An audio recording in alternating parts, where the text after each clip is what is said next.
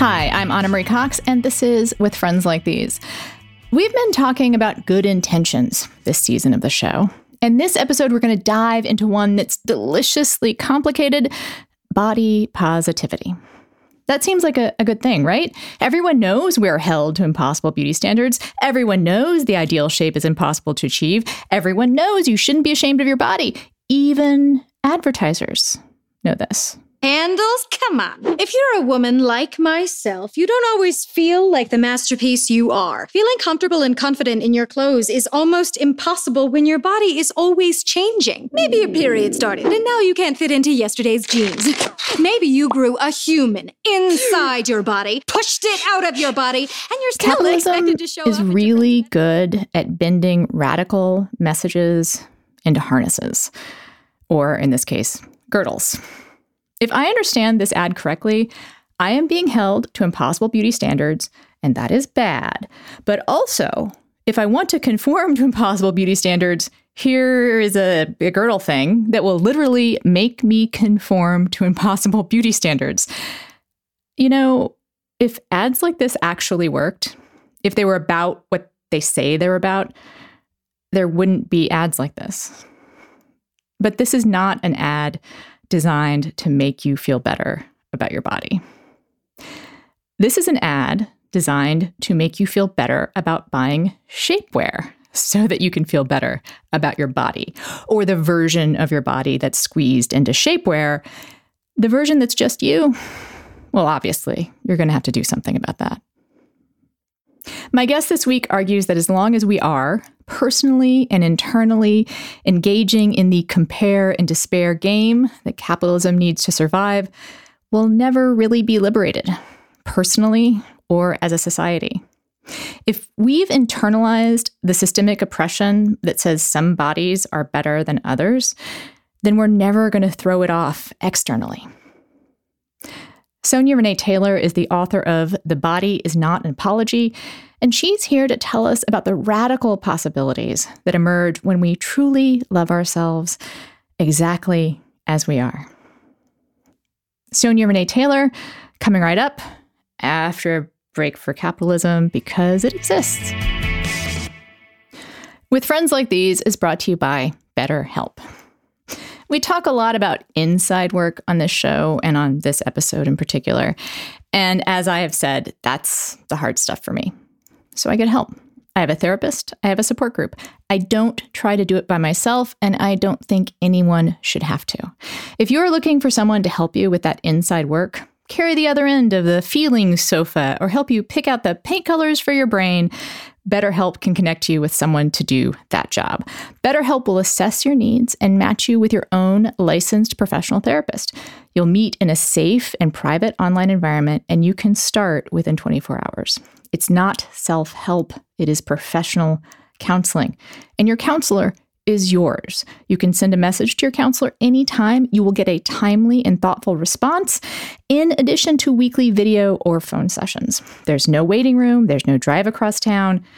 You don't even really have to get out of bed. BetterHelp is committed to facilitating great therapeutic matches, so they make it easy and free to change counselors if needed. And the service is available for clients worldwide. It's more affordable than traditional offline counseling. And if you still can't swing it, financial aid is available. You can find help with depression or anger, stress, anxiety, relationships, sleeping, or trauma. And anything you share is confidential. The portal you use is secure. And you can check out the testimonials posted daily on their site. It is a growing business, not really a surprise. They're hiring in all 50 states right now. You deserve to heal. You deserve help. And our listeners can get 10% off your first month by visiting betterhelp.com/friends. Join over 1 million people who've taken charge of their mental health. Again, that's BetterHelp, HELP.com/friends. Sonya, welcome to the show. Thanks so much for having me. I would love to start with a reading from your book if you have one for us. Sure, absolutely. Happy to. I'll start from the beginning. This is chapter 1, Making Self-Love Radical, what radical self-love is and what it ain't. Let me answer a couple of questions right away before you dig too deeply into this book and are left feeling bamboozled and hoodwinked. First, will this book fix my self-esteem, Sonya? Nope. Second, will this book teach me how to have self-confidence? Nah. Impromptu third question. Well, then why in Hades am I reading this book? You are reading this book because your heart is calling you towards something exponentially more magnanimous and more succulent than self-esteem or self-confidence. You are being called towards radical self-love. While not completely unrelated to self-esteem or self-confidence, radical self-love is its own entity, a lush and verdant island offering safe harbor for self-esteem and self-confidence. Unfortunately, those two ships often choose to wander aimlessly adrift at sea, relying on willpower or ego to drive them. And in the absence of those motions, are left hopelessly pursuing the fraught mirage of someday.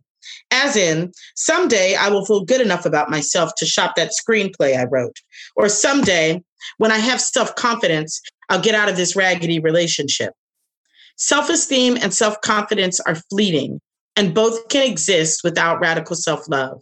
But it almost never bodes well for anyone involved when they do. Think of all the obnoxious people you know, oozing arrogance. Folks we can be certain think extremely highly of themselves. Although you may call them confident, at least that may be one of the things you call them, I bet the phrase radical self-love doesn't quite fit. Pick your favorite totalitarian dictator, and you will likely find someone who has done just fine in the self-confidence category. After all, you would have to think you're the bee's knees to entertain the idea of singularly dominating the entire planet. The 45th US president strikes me as a man with epic self-confidence. The Donald is not struggling with his sense of self, even if the rest of the world is. Even if we were to surmise that Trump and others like him are acting from a hyperbolic lack of self-esteem or confidence, I think we can agree not much of their attitudes or actions feel like love. You may be asking, okay, well, if this book won't help me with my self-esteem or self-confidence, will it at least teach me self-acceptance? My short answer is, if I do my job correctly, no. Not because self-acceptance isn't useful, but because I believe there is a port far beyond the aisle of self-acceptance, and I want us to go there. Too often, self-acceptance is used as a synonym for acquiescence. We accept the things we cannot change. We accept death because we have no say over its arbitrary and indifferent arrival at our door. We have personal, bland histories of self-acceptance. We've accepted lackluster jobs because we were broke. We've accepted lousy partners because their lousy presence was better than our hollow aloneness.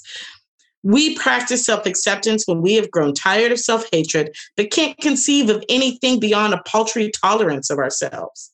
What a thin coat to wear on this weather-tossed road. Angela Davis said, I am no longer accepting the things that I cannot change. I am changing the things I cannot accept.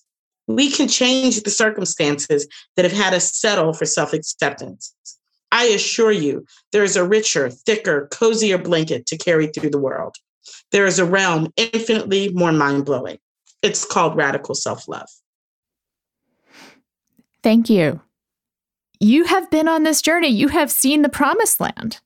You have gone beyond the port of self-acceptance, right? Is that the case? Because this book is, I think, above all things, about generosity of spirit. And maybe that's not a way that's been phrased before. I know you can say what your book is about, but that's the thing I kept coming back to. That's perfect. I'm here for that. I'm totally here for that. I'm totally here for that. But we should probably get to some more basic things about the book first. So what does it mean to say the body is not an apology? For me, it means that, in its most literal and simple terms, is that there's nothing to apologize for about my body or any of our bodies. And that it is not a walking sorry, and there's so many ways I see us as humans walking in our bodies in the world like a sorry. Like a sorry for being too loud, sorry for being too quiet, sorry for being too big, too small, too black, there are just so many ways in which we are always apologizing for these fleshy thought tubes, as my ex used to call them. And I think that, the body is not an apology is a mantra that allows us to interrupt that notion that we need to be walking around like a sorry. I think the place where the book gets radical for me, there's the idea of radical self-love, of course. But there's also this idea that all the politics that we debate, all the social justice that we march for, fight for, or see, or try to disrupt oppression, all of it comes back to the body. That to say the body's not an apology isn't a statement about mere body positivity. It isn't a statement about diet culture, or you say it could be, but it's a statement about justice. Yes, without question, it is a statement about justice. And I think that what we often miss is that all of those things are, like diet culture, or, at least maybe the inceptions of body positivity. At their core are all questions about justice. They really are at their core questions about justice that we don't push the envelope far enough to really get to the question of justice inside of those issues. And I think that is what radical self-love seeks to do, is get to the question of justice as it relates to all of our bodies. That there's a connection between the body is not an apology and Black Lives Matter, right? Because that's another form that bodies are forced to apologize for. Exactly. It's all the ways that we're forced. If we think about the systems of inequity or injustice in the world, when we think about the isms, right? The isms and the obias, that's kind of the way I think about it, right? We're talking about racism. We're talking about sexism. We're talking about, homophobia and transphobia. We're talking about ableism and ageism. When we're talking about all of those things, even when we're talking about capitalism, at the end of the day, we are talking about bodies, right? Capitalism is about bodies, and whose bodies labor for profit, right? Fat phobia is about what bodies we fear, what bodies we try to never have, what bodies we legislate as bad and wrong. Racism is about what bodies are valuable, are considered inherently human and worthy of dignity, and which bodies are not. All of these systems are tied to our bodies. And even when oppression isn't specifically about the body, all oppression happens on the body. I feel like this is something I knew, but I kept recovering in a fresh way in reading the book because, I'm a nerd, brainiac type person, but I love politics. I've talked about politics my entire life. I've always been like, and I've also even, I can put it in terms of bodies. Like we got to put the white bodies on the street, we got to get there too. But I think there's some part of me that always thought of political debates as occurring between like brains and jars, like, and reading your book, I was reminded, the reason we have these debates is because of our bodies. Like, we wouldn't be having debates about any of the things that you named, any kind of laws, if bodies weren't the thing. Duh. Yeah. I tell people all the time, like, I really wrote the most duh book in the world. I think it's just that folks, it's so simple that we overlook it. And I think that's what's true about so many of the things is that we imagine these issues as wildly complex. And in some ways they are, but in some ways they are really simple. And it's the simplicity that we sometimes miss. Now that we've drawn this really firm dark line, right, between the concept of radical self-love and the concept of just liberation in all its forms, let's go to the dark side, which is what you call body terrorism. What is body terrorism? Body terrorism are all the systems and structures in our societies that make living in a body a deadly experience.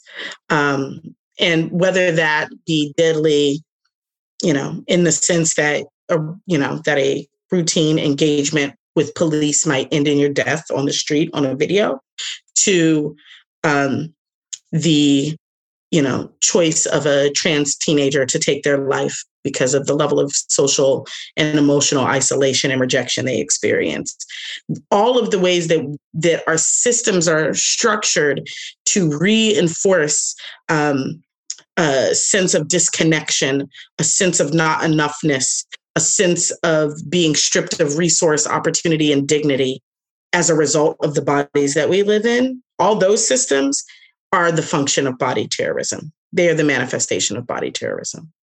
You write in the book that some people tisked at you for using the word terrorism, that these things that you were talking about seem somehow on a different scale than, I will go ahead and say it, 9/11, right? My thought was, all terrorism is body terrorism, right? I mean, it's sort of like we're not brains in jars. Like, and also, like, I would please tell your reasoning behind this, because you got me way on board. Yay. I'm glad you're such an easy sale. Terrorism, the point of terrorism, even if we operate inside of the traditional definition of terrorism as, coordinated violence, usually for political gain against the state, right? Like from the state, against the state. Even if we're operating from that, what we're still talking about is, how do we create immense amounts of fear inside of people's bodies for the purpose of control, right? Whatever that is, whatever kind of control it is. I would offer that same level of control, that same level of external efforting to corral bodies that we do not deem as valuable in the world exists in all kinds of ways across all kinds of planes in our society. And, the point of the kinds of draconian laws that we see attacking Roe v. Wade, for instance, are intended to make people who are pregnant and seeking a termination to that pregnancy terrified to do it. Like, that's the intention of that, is to make you terrified so that you won't do it. And then to also put up all the structural things to make it so you can't do it. That's the intention. The intention of whether or not it does this, the intention of mandating only certain that seats are so small on planes is to maximize profit and to control bodies. That is also born inside of those decisions. And I think that we are just so used to being fed the idea of terrorism as this thing only certain bodies, brown bodies from other parts of the world, do to us, that it obscures all the ways in which those tactics are used on a daily basis against people inside of society based on our bodies. And then also takes that word and uses that word to create more systems of body terrorism against brown, Arab, Muslim bodies. And we can also be literal about it, which you point out in the book, which is that the kinds of body terrorism that you refer to have killed just as many people or more. I would offer definitely more. But what I was thinking about as you were going through the ways that body terrorism manifests itself more subtly is the amount of people that are dying from COVID every day. And that the mismanagement of the coronavirus is also body terrorism. Without question, it's a huge form of body terrorism. Particularly given, I think it's always important for us to acknowledge the sort of levels that are happening inside of a system, right? So it is clear that the bodies we value less are the bodies that are the most vulnerable inside of this pandemic. I did want to talk a little bit about the pandemic and the ways in which the social revolutions we've been having and the adjustments we've been having are intertwined with the future of radical self-love. But I think we should get back on the radical self-love train specifically. I really want to dig in on some stuff that was in the reading that you did, which had to do with this difference between acceptance and love. And also, you and I both referred to kind of the inadequacy of what sometimes people call body positivity. And I'll start. So the theme of this season is good intentions. And when I was coming up with episodes, I knew immediately I wanted to do something on body positivity, because I will admit I'm a latecomer to the revelation of how, I'm going to use the word insidious it can be. We had Amanda Hess on the show to talk about it, and the ways that it's this form of, it's still regulation when all these clothing companies and magazines, skin products tell you what kinds of bodies it's okay to be positive about. Now, you have a sort of even deeper kind of way of critiquing that way of thinking, and I wonder if you can take us through that.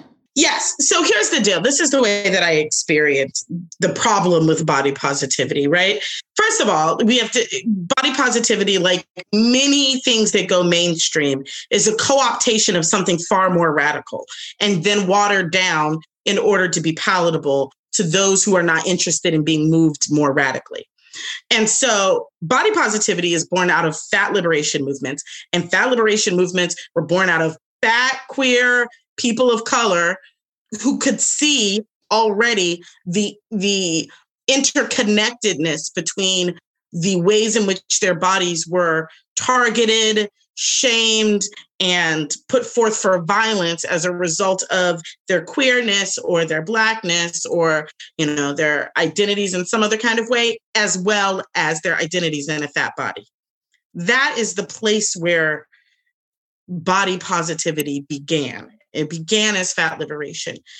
What happens is people who exist in bodies that are more normative, but still outside of, well, actually, let me say this.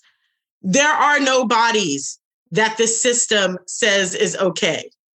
Even period. It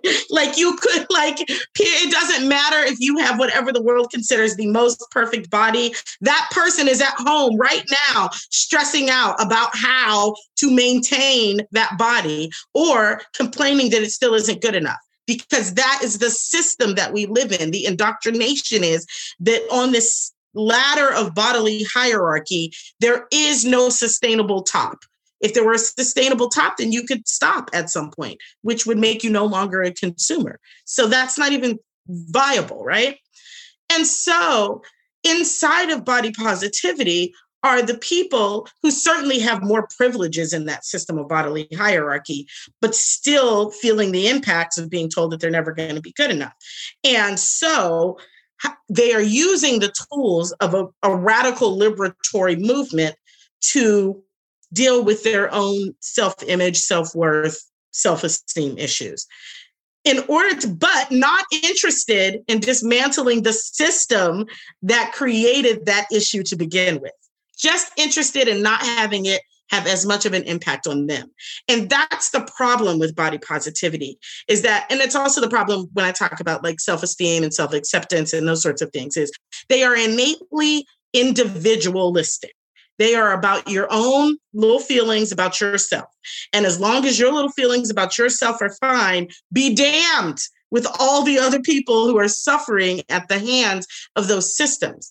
It's not about dismantling the system. It's about not feeling so bad inside of it, because that system is still how people are deriving their own sense of worth. Their worth is still living inside of a system of comparison. So I want to be higher up, but in order to understand higher up, I still need some people below me.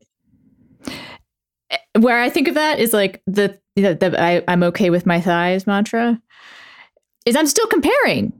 I'm also only inside my own body. I am not thinking about other bodies. I just have this image in my head of what they should look like.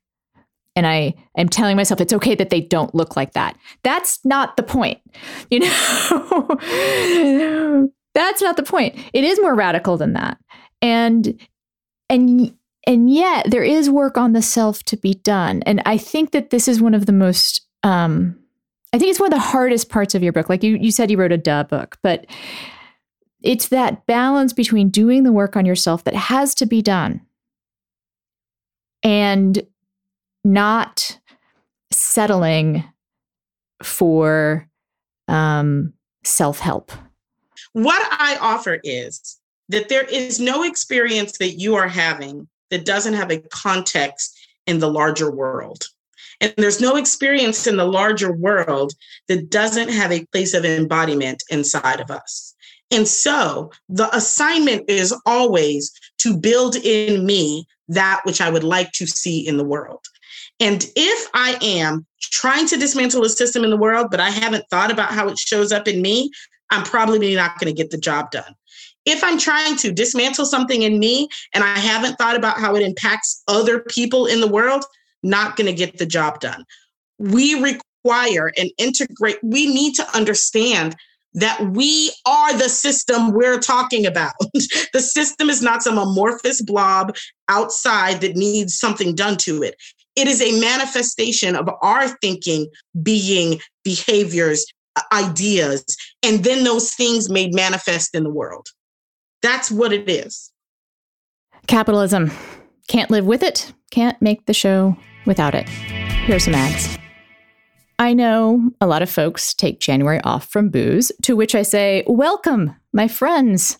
You're just visiting for a month, but I live here. Allow me to show you around. I'm going to skip the benefits of being sober. You probably have thought about those. I want to get to the most important thing that only an insider can help you with. You're going to need to find something to drink that gives you the flavor complexity of a cocktail without being 1, full of caffeine, or 2, full of sugar. Diet Coke and coffee and fizzy water with lemon only take you so far. May I recommend Ken Euphorics? I discovered them a while back, and my husband and I go through at least a bottle a month of their Dream Light. It's a clove, cinnamon, amaro drink that's really good for a nightcap. It tastes soothing, and it is soothing. It has nootropics designed to promote sleep. I drink it on the rocks, but it's also really good in a hot toddy. And they have 2 other options that are also great, although we don't zip through them like we do with the Dream Light. High Road is herbaceous, closer to gin maybe. It's refreshing, but it won't make your head fuzzy. Use it like you would any kind of herbally booze, like with club soda or tonic. Give it a squeeze of lime or maybe a cucumber spear. Ken Spritz is a sparkling, Aperol-like brain boost with no hangover. I imagine kind of popping one open once the weather gets nice again, but you could also just pretend the weather is nice if you want. Now, with Friends Like These, podcast listeners can receive 15% off plus free shipping right now. Go to keneuphorics.com/friends or use offer code FRIENDS at the checkout to claim this deal. That's KINEUPHORICS.com/friends. We thank them for being a sponsor of this program. With Friends Like These is brought to you by Just Egg. Start your day and your 2021 off right with plant-based Just Egg, a better egg for you and the planet. The science is pretty clear. Plant-based diets can improve everything from heart health to life longevity. And you're listening to an episode that's critical of diet culture. So I want to make clear, I'm going plant-based because it feels good more than anything else. My digestion is better. I'm not so logy after meals. I am not on a diet. I am switching out something I like for something even better. Just Egg is just like eggs. And the only thing I really notice about them when I cook is that it's a lot easier to pour some eggs out of a bottle than to crack them. It's It's easier and it's neater. Just Egg is protein packed, but with less saturated fat and no cholesterol. If you have 2 chicken eggs with breakfast, that's already 124% of your recommended cholesterol for the day.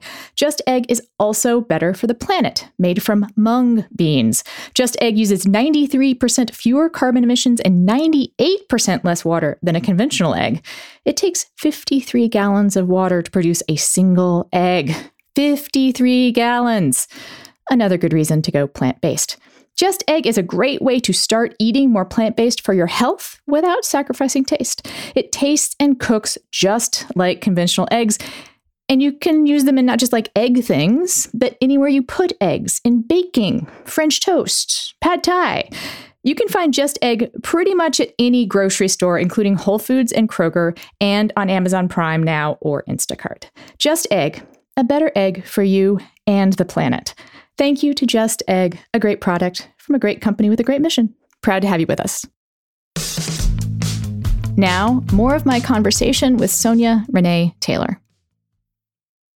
Yeah, you talk in the book a lot about the domino effect of radical self-love, let's say, both in this expansive, universal way of like that we really are changing the world and creating equity rather than equality, if we can engage in radical self-love.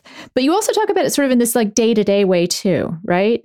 Like that it can show up, that when you truly are able to practice this will show up in your life in real ways. The way you spend money, the kind of work you do, the kind of friends you make. And I'm so, my producer's going to laugh because I haven't referred to recovery in like 3 episodes, but I'm going to do that here. So I'm in recovery. And there's a lot in your book that's, there's some harmony there, right? The one thing I thought, though, was we do have a saying in the rooms, fake it till you make it. Yeah, which has to do with actually trying to, and maybe I'm being nitpicky here, but part of me wants to say, like, does it work from the outside in too? Because you talk a lot about the inside out part of it and how if we make the changes on the inside, we'll see the changes on the outside. But sometimes, like, it is so hard to do that work on the inside. Yes, I think it's a both and, right? And actually I see it totally aligned with like recovery and 12-step, right? 12-step says like, fake it till you make it. Like, can you just not drink today, right, and get to a meeting? But they also tell you, if you stay in those rooms and just go to the meetings and you ain't never worked none of the steps, you're probably not going to stay sober long, right? That's and the step, or you'll be miserable, right? And so your life won't change in substantive ways, right? You'll do the one thing you said you didn't want to do. You might not drink, but what recovery promises is a new life, right? And so I would offer that, if we're using this parallel to recovery, the 12 steps is the inner work, right? And then the actions, not going to a meeting, being abstinent, doing whatever those things are, is the outside work. And you can always, yes, do the outside work. And that's in a workbook that is accompanied to this book called Your Body is Not an Apology. I have 12 steps to radical self-love. I'm lying. I'm making up things. I'm comparing it to I was like, it's 10 steps. It's 10 steps, but we can add 2 from the 12-step program. It works. But the last step is give yourself some grace. And it is, you can do, like, it's going to be hard. You are going to do this imperfectly. You are going to wake up and be like, I still hate my body and I hate other bodies. I still think horrible thoughts about other. You are going to have all of those things. And can you, just for today, love the person who has that? That is, to me, that's the fake it till you make it part, is, can I practice loving the me who isn't any of the things I wanted to be yet? Can I love that? Can I just pretend I love that person? Can I just say it until it starts to change me? Because that is how that works still. So I think it's both. You do the work on the outside, do the work on the inside, you're going to ultimately have to do both. If we really want to make a new world, we will indeed eventually have to do both. And I think this winds us back around to 2020, to COVID, to Black Lives Matter. To COVID, to Black Lives Matter. Because, wow, it was the year of body terrorism. Well, I would say that it was the year of accurate vision of body terrorism. That's what I say every day. 2020 was the year of clear vision. If you wanted to see it, it was here to see this year. I want to kind of go to a lower level of it, which is this idea of how it's impacted on our everyday lives, right? Like, I think there's a really interesting discussion to be had about the white people that showed up for Black Lives Matter marches and what those bodies are going to be doing in the future. I have a feeling that's going to be a conversation we can have for a long time, so save it for another show. Yes. I'm happy to be on that one. You are perfect as you are. You do not need anything to complete you. And that said, here's some things you can buy. Magic Spoon is a longtime sponsor of the show.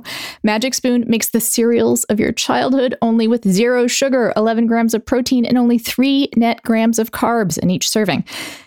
Again, we're in the middle of an episode on diet culture. So I need you to know that I am very pro-sugar and very pro-carb, and I don't think any of us should be cutting out anything we love. Eat what you love. Don't apologize. Here's the thing. I eat Magic Spoon because as much as I love sugar, it does not love me back. If I have too much sugar, I can't sleep, I feel anxious, I get the same jitters you might get from caffeine. So I cut it where I can. I basically have a sugar budget. And with Magic Spoon, my sugar budget goes a lot farther. And I can have a sweet thing right before bed if my sweet tooth acts up then, which it often does. Whatever cereal was the one you begged for as a kid, Magic Spoon has a grown-up version for you. Cocoa, fruity, frosted, blueberry, and 2 new flavors, peanut butter and cinnamon. If you are someone who is thinking about carbs or gluten or grain or soy, it is free of those things. And I will give you a pro tip. You can sprinkle Magic Spoon on ice cream or whatever it is you're having that's sort of like ice cream. Also, mix flavors. Peanut butter goes great with cocoa or cinnamon. And I just now realized that fruity would probably go well with frosted. And this is why you should order a variety pack, which happens to be what we are giving you a deal on. Go to magicspoon.com/WFLT to design your own variety pack. And you can use our promo code WFLT at checkout to save $5 off of that order. Go nuts! Magic Spoon has a 100% happiness guarantee. If you don't like it for any reason, they will refund your money. No questions asked. That's magicspoon.com/WFLT or use code FLT to save $5. We thank Magic Spoon for sponsoring this podcast. That's it for ads. Here's the last bit of Sonya Renee Taylor. While it's fresh in our minds, like you're joining us via Zoom, right? Zoom was everything in everybody's world. But so it's a year that we've been more aware of bodies than ever, but also had to live outside of our bodies. Like, how have you, I assume, and I know you must have thought about how all of this stuff sort of impacts the work of body justice and radical self-love. Like, what do you think's happening? Yeah. So I think the first thing for me that is important to always say is I'm never only talking about the corporal body. I'm never only talking about our physical bodies. I ground the work in our physical bodies because we all got one. Right? It's the only way to do this particular ride. And so it's kind of the great equalizer in that way. But I'm always talking about our emotional, mental, and spiritual bodies as well. And I think if ever there were a time when we really had to reckon with all 3 of those, this has been, 2020 has been that time where we both were heightenedly aware of the dangers to our physical bodies, all of us, no matter what kind of body you were in, anywhere in the world, there was a particular threat, right?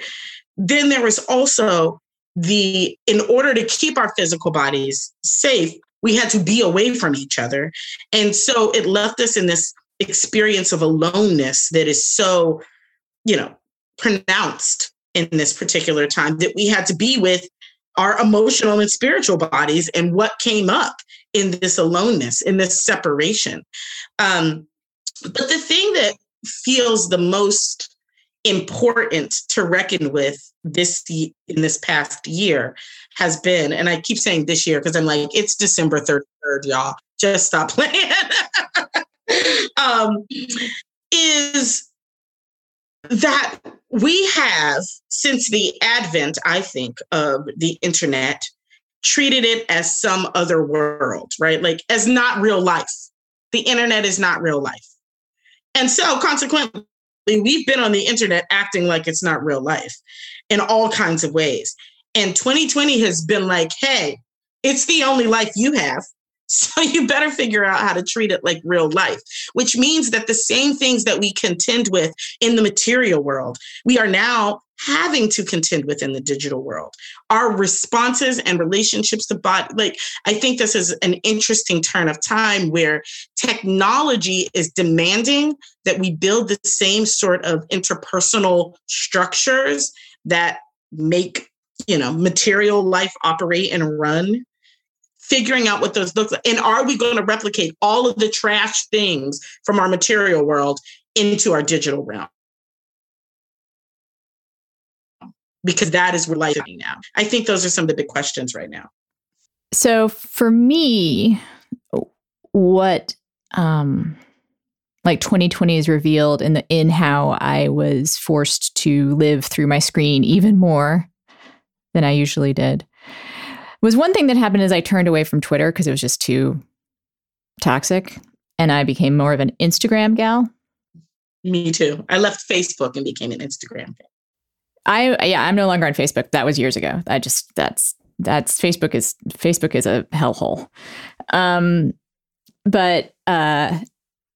So Instagram, which is great in many ways, although it's such a funny thing to think about in terms of bodies and images and norms and looking good, because the whole point of Instagram is to alter yourself to look better.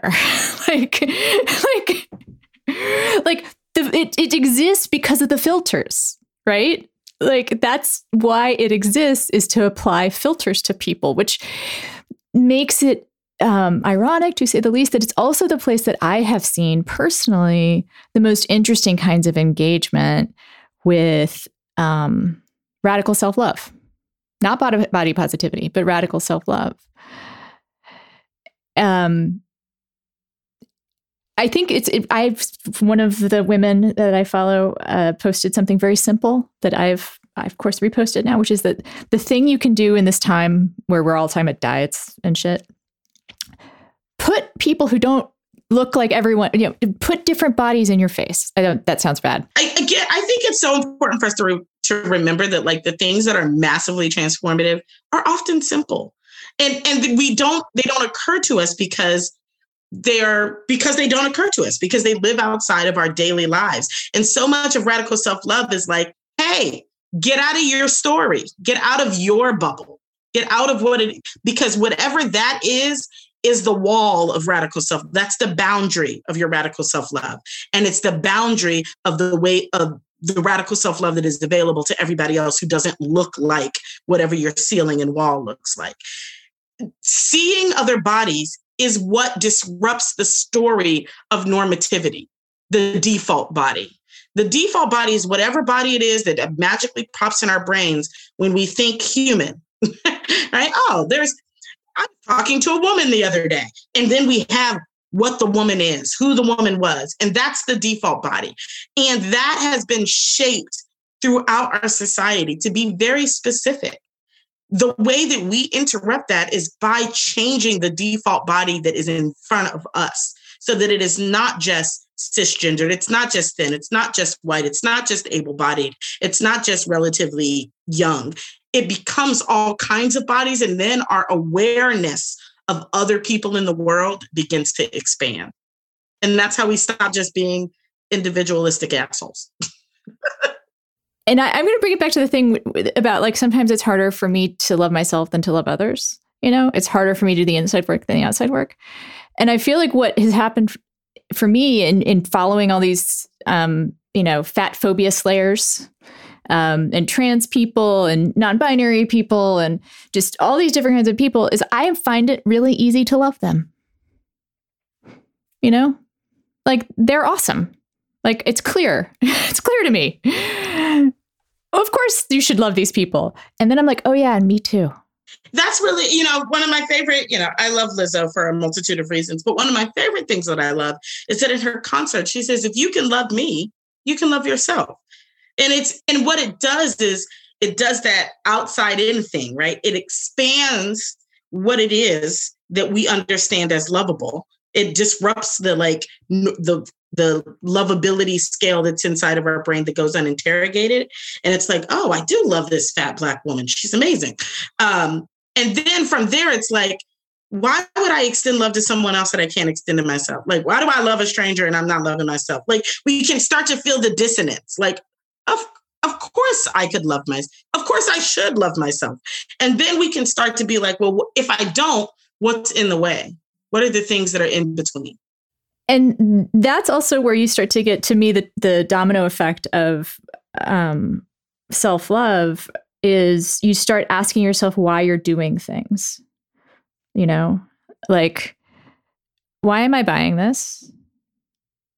Why am I watching this show and not that show?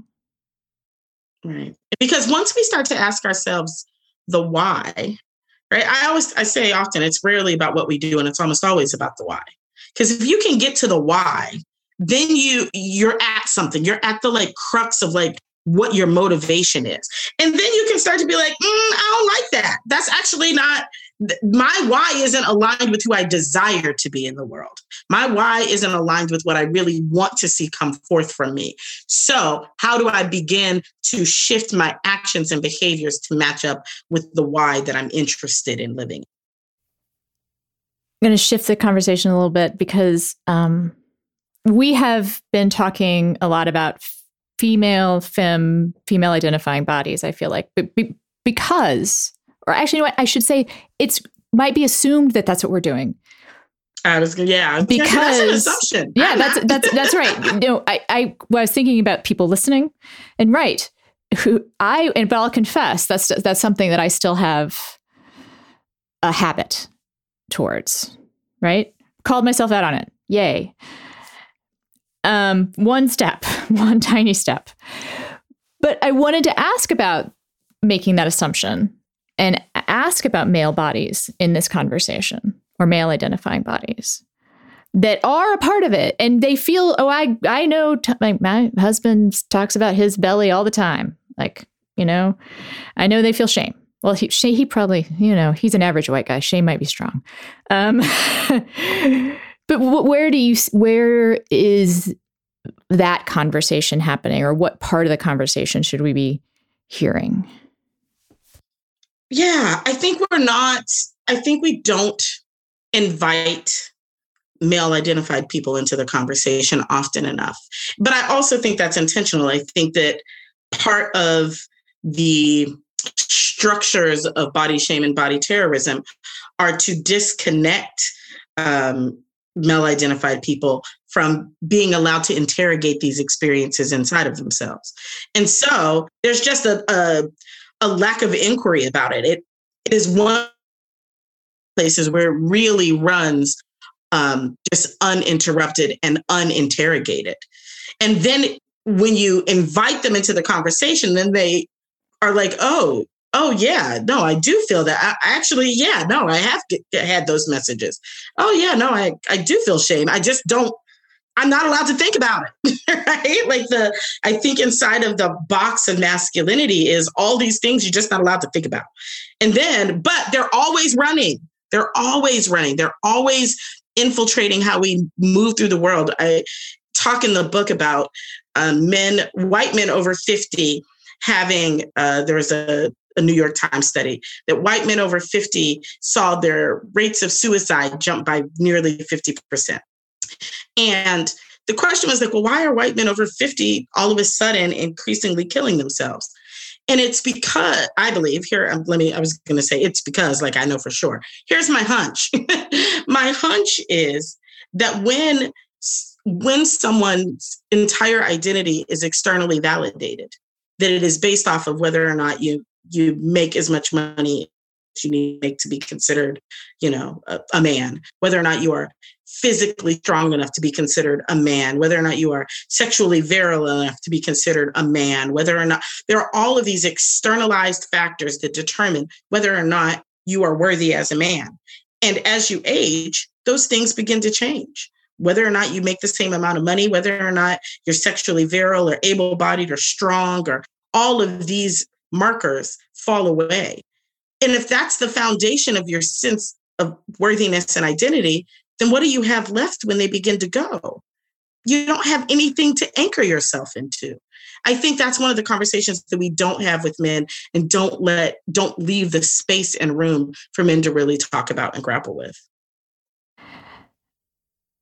I have so many more thoughts, but I know you have to go. So I'm going to ask one last question. So I wanted to ask before you leave, what's the hardest part of this work that you're doing? Coming back to it, the hardest part is exactly what you said, the inner work. I was having a conversation with a friend a couple of weeks ago, and I was like, oh, I wrote this book so that I would have a guide to come back to, so that I don't forget how to do this work, because it is so easy. And we have everything in the world to detract us, to move us further away from our own experience of radical self-love. I wrote this book so that I could have something to return to pull me back to my own shoreline. Living it in a world that is committed to me not living it is by far the hardest thing about the work. That's why it's so important that I don't do it alone, that I have community, and that I have folks who are also on this journey, so that when it's hard, I can say I'm really struggling today. And I can get people who are here to remind me that I'm on the right path, and that I can get back there. Sonya, thank you so much for coming on the show. Thanks so much for having me on. I appreciate it. And that is it for the show. We try to keep these episodes evergreen, but if you're listening to this during the second week of January, may I suggest that your New Year's resolution be something along the lines of, I don't need to change anything about myself? A kind of anti-resolution to start you down the path that Sonya Renee Taylor has laid out for us.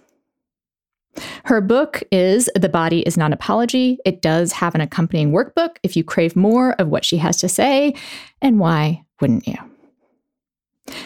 This show is a production of Crooked Media, is produced by Allison Herrera. This episode was engineered by Louis Lino.